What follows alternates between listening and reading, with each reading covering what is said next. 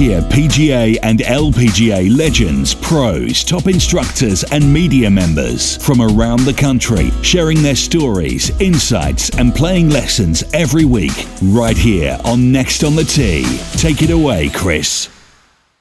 And now through September 30th, they're having a promotion, $20 off purchases of $100 and $50 off purchases of $250 for online purchases only. Go online to PGATourSuperstore.com and take advantage of this sale today. Again, only lasting through September the 30th.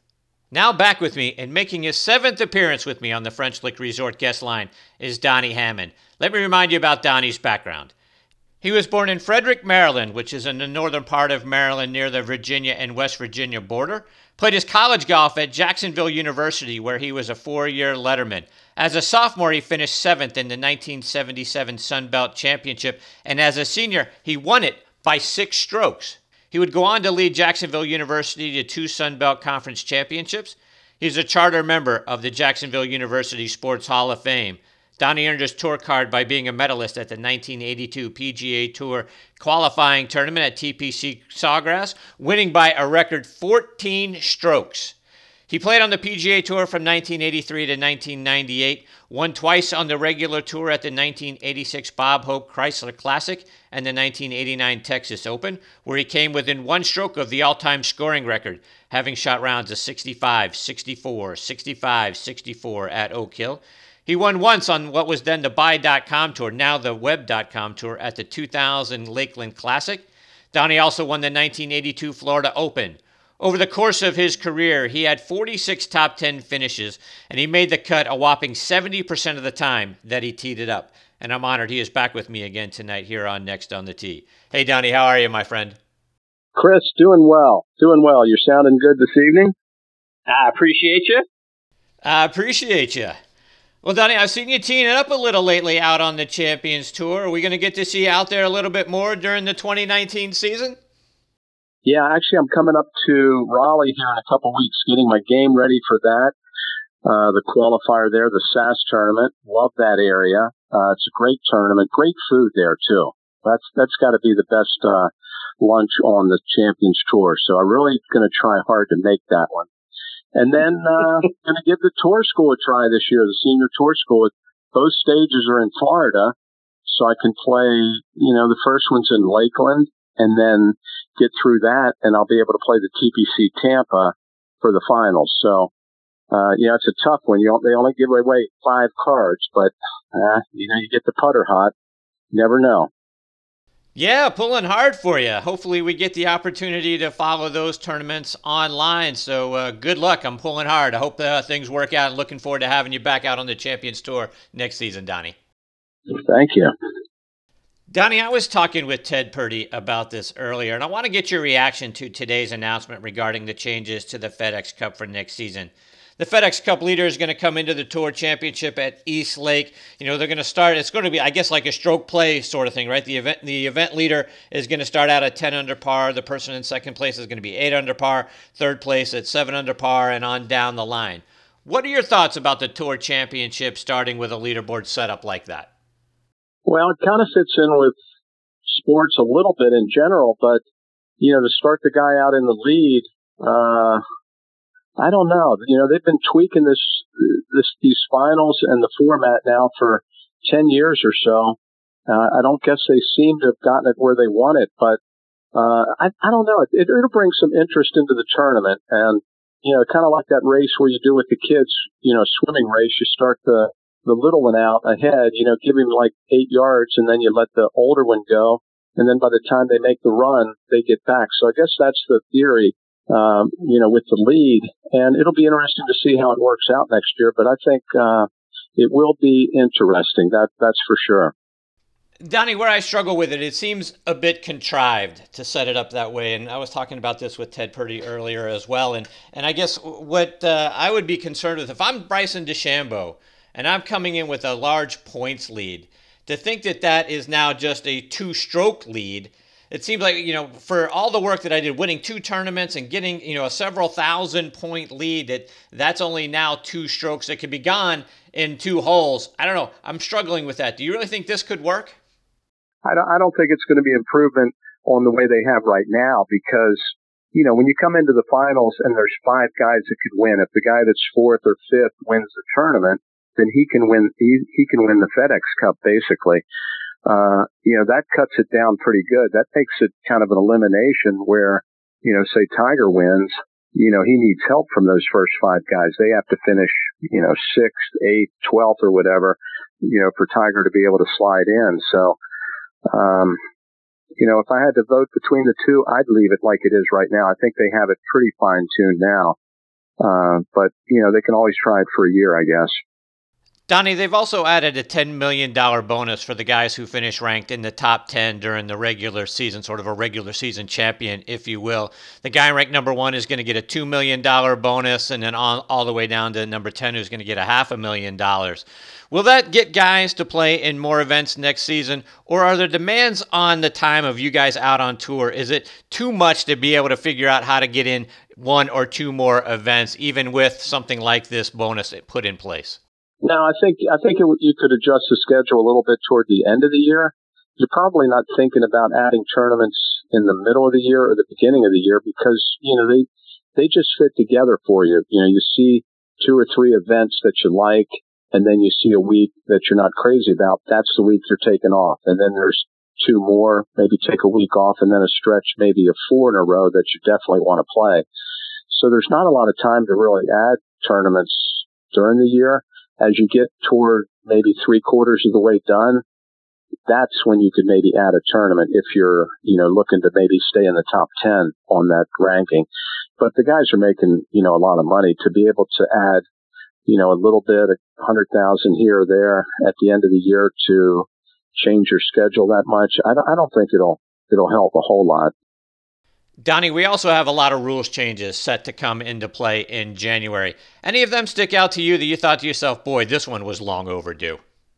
Well, I like being able to tap down certain spike marks, but hopefully it doesn't slow the game down because you could get some really big spike marks, you know, on a 4-footer that you would just, you know, you're looking at it close. It's not a ball mark. You know it's a spike mark. And if you roll it over that, you know, there's a good chance you're not going to make that putt, you know, from 4 feet maybe. So I like that, but hopefully it's not where guys are walking 30 feet to the hole, tapping things down as they go. And then, you know, for TV, I don't think that would work out that well. You know, lengthening the game another 5 minutes or so on TV. Kind of interesting though, some of the changes, being able to leave the pin in, different drops. I guess certain of the changes will help speed up the game a little bit. I think they reduced the time you can look for a ball, isn't it, to 3 minutes? Yeah, that's probably good. If you can't find it in 3 minutes, it's probably gone. So, a friend of mine hit a tee shot, Chris, and he hit it off the tee. Didn't have great eyesight, and he hits it out there, and he looks at the caddy and he says, "Where is it?" Caddy pulls the ball out of his pocket and says, "It's right here, Larry." Gives it to him. He didn't need the 3 minutes. It's gone. That's great. And Donnie, did you ever have a crazy rule like the wind moving your ball on the green or being unable to fix a spike mark or anything like that negatively impacted you? Well, funny you should mention that. The first year on tour, I was playing Bay Hill, and I'm playing with the great Jack Nicklaus and David Graham. And we get off the 9th green, and we're all in pretty good shape. Maybe 10th place, 15th place. We're all kind of right up there, pretty good. And I think Jack went into the clubhouse to grab a little something. We're standing on the 10th tee, and David said, "Donnie, let's just hit." I said, "Yeah, let's hit. I'm ready." So I hit. David Graham hit down the fairway. Jack comes out. He looks around, and David says, "Yes, Jack, we've hit."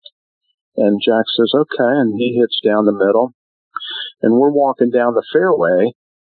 And all of a sudden, I feel this hand on my shoulder. And he said, and it's Jack. He said, "Donnie, I know you guys were hitting to speed up play, but penalty if you hit out of turn." And I said, "You're kidding."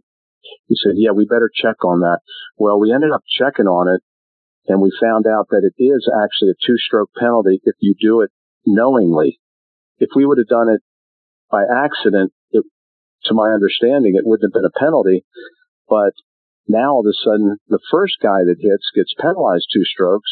David didn't get penalized, just the first guy. So it was kind of a thing on TV. I think Lee Trevino was saying, how do they let this happen to this young rookie? And here I am playing with Jack Nicklaus. So it was, it's not Jack's fault, nobody's fault. I certainly didn't know that rule being a rookie on tour, but it was 2 strokes and then, kind of fell apart the last couple holes, and it was, kind of a bad finish. So that was kind of one of the craziest things with rules, I think, that happened to me, and that was my first year. So why was it a 2-stroke penalty on you, but not on David Graham?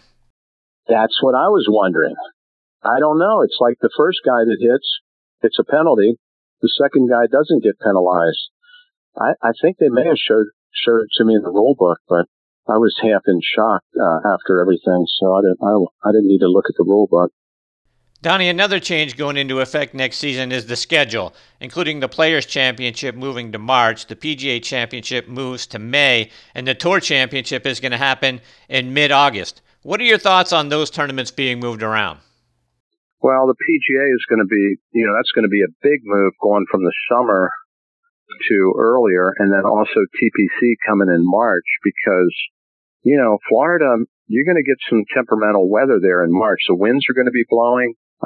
You're going to catch some cold weather in the morning. So that's going to toughen up that golf course, there in March, and instead of being in May. So that's going to be, interesting to see how TPC plays. It'll probably be firmer too, a little drier that time of year. I think it'll be good to have the majors kind of grouped a little closer together though, instead of kind of waiting to the end of the year for the PGA.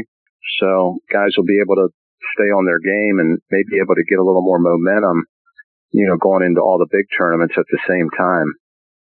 And Donnie, looking ahead to next week's Ryder Cup matches, what do you expect to see from the matches over in France? I've seen some of the big bleachers that they have there, the structures that are built, especially the one on the first tee, and there's going to be some massive crowds out there, and 80% of it's going to be European, so maybe 85%.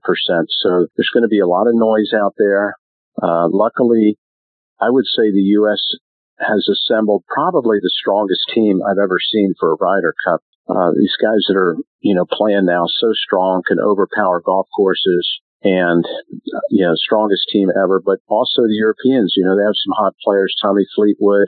The guys are going to be on their home turf over there. They're going to have already adjusted to the time change of being over there for 2 weeks versus our guys coming over, and only having maybe 4 or 5 days to adjust. So between the home field advantage, the time change advantage, I think it's probably going to be a pretty close match, but I think the U.S. will edge them out this year. Donnie, Jim Furyk was certainly right in picking Tiger. It was the right move for him to do it. He's playing so well right now. But Tiger is 13, 14, and 2 all-time in Ryder Cup matches. Now, very good in singles, 4, 1, and 1, but in foursomes and 4-ball, 9, 13, and 1. Is that a result of Tiger never being a good driver of the golf ball? I mean, other guys aren't as good as recovery shots as he is. So, if he's driving the ball and putting people in harder positions, they aren't as good as he is as, recovering and getting back up and down and that sort of thing as Tiger is. Or is it the pressure of being, paired alongside of Tiger? What do you think it is? Why do guys struggle when they're paired with him? Yeah, I think it is a little bit the pressure. It was always a little different playing with Jack Nicklaus and Tiger Woods. So all of a sudden, even though he's your partner, it may be a little more difficult to play your own game because, you're going to be in the marquee grouping. You're going to be playing against the best players on the other side, probably. And there is extra pressure with that. Plus, you maybe you didn't get a chance to play with Tiger a lot during the year too. He's always in the last couple groups or so. But I think a lot of it is the pressure, a little bit circumstance. But I always thought that you give Tiger 10 Ryder Cups or 12 Ryder Cups, he's going to come out with a pretty good winning record by the end. So we'll see if he kind of gets on the good side of it after this year's match. Donnie, beyond golf, one of the things we have in common is our affection for NASA and space exploration. I saw you retweeted today the tweet from SpaceX about their reusable rockets and their spacecraft, and Elon Musk announcing their first civilian trip to the moon coming in around 2023. So are you excited? Are you looking forward to the idea that people will be able to travel to and from the moon before too long? I think that's going to be absolutely amazing because Elon's going to have high definition cameras on there too. So you'll be able to sit on your big screen and kind of watch the adventure that the Japanese billionaire is going to be able to experience along with I think he's taking 8 painters with him to be able to paint, illustrations. Just think how much those are going to be worth. That's going to be so cool to have original art from a trip where you're flying the BFR around the moon, being able to do these kind of paintings and be able to see it on high definition. So I think it's going to be really cool. Yeah, I can't wait to see it myself. I'll save you a ticket for the liftoff. We should watch the launch whenever it is. Yeah, come down to Florida. I will absolutely do that. Please, I look forward to that. Okay. Donnie, before I let you go, remind our listeners how they can follow you online and over social media as well. Just go to Twitter probably, at Donnie Hammond, with IE on the Donnie. So I like to have some fun on Twitter and keep up, and that's probably the best thing. If I happen to have a good tournament, I'll put it up there. So I'll keep you guys up to date with the tour school and some things here toward the end of the year. But still loving golf, still at it, and hopefully shoot some good scores here in the next month or so. Well, we're certainly sending good karma your way, Donnie. I hope you play well. I hope you get back out on the Champions Tour next season. Really looking forward to following you and watching you continue your success out on the Champions Tour. Well, thanks, Chris. Donnie, take care. All the best to you and your family. We look forward to having you back on the show again real soon. It's always a great time when you're a part of a segment here on Next on the Tee. Best of luck. Look forward to catching up with you again real soon. I look forward to it. Thanks for having me on. We'll talk to you soon. All right. Take care, Donnie. Thanks. That is Donnie Hammond. And folks, send good karma his way. We're looking forward to following Donnie and seeing him back out on the Champions Tour. He's one of the great people you get to meet in this life. So send him all the good karma that you can. And we look forward to having Donnie back on the show again real soon.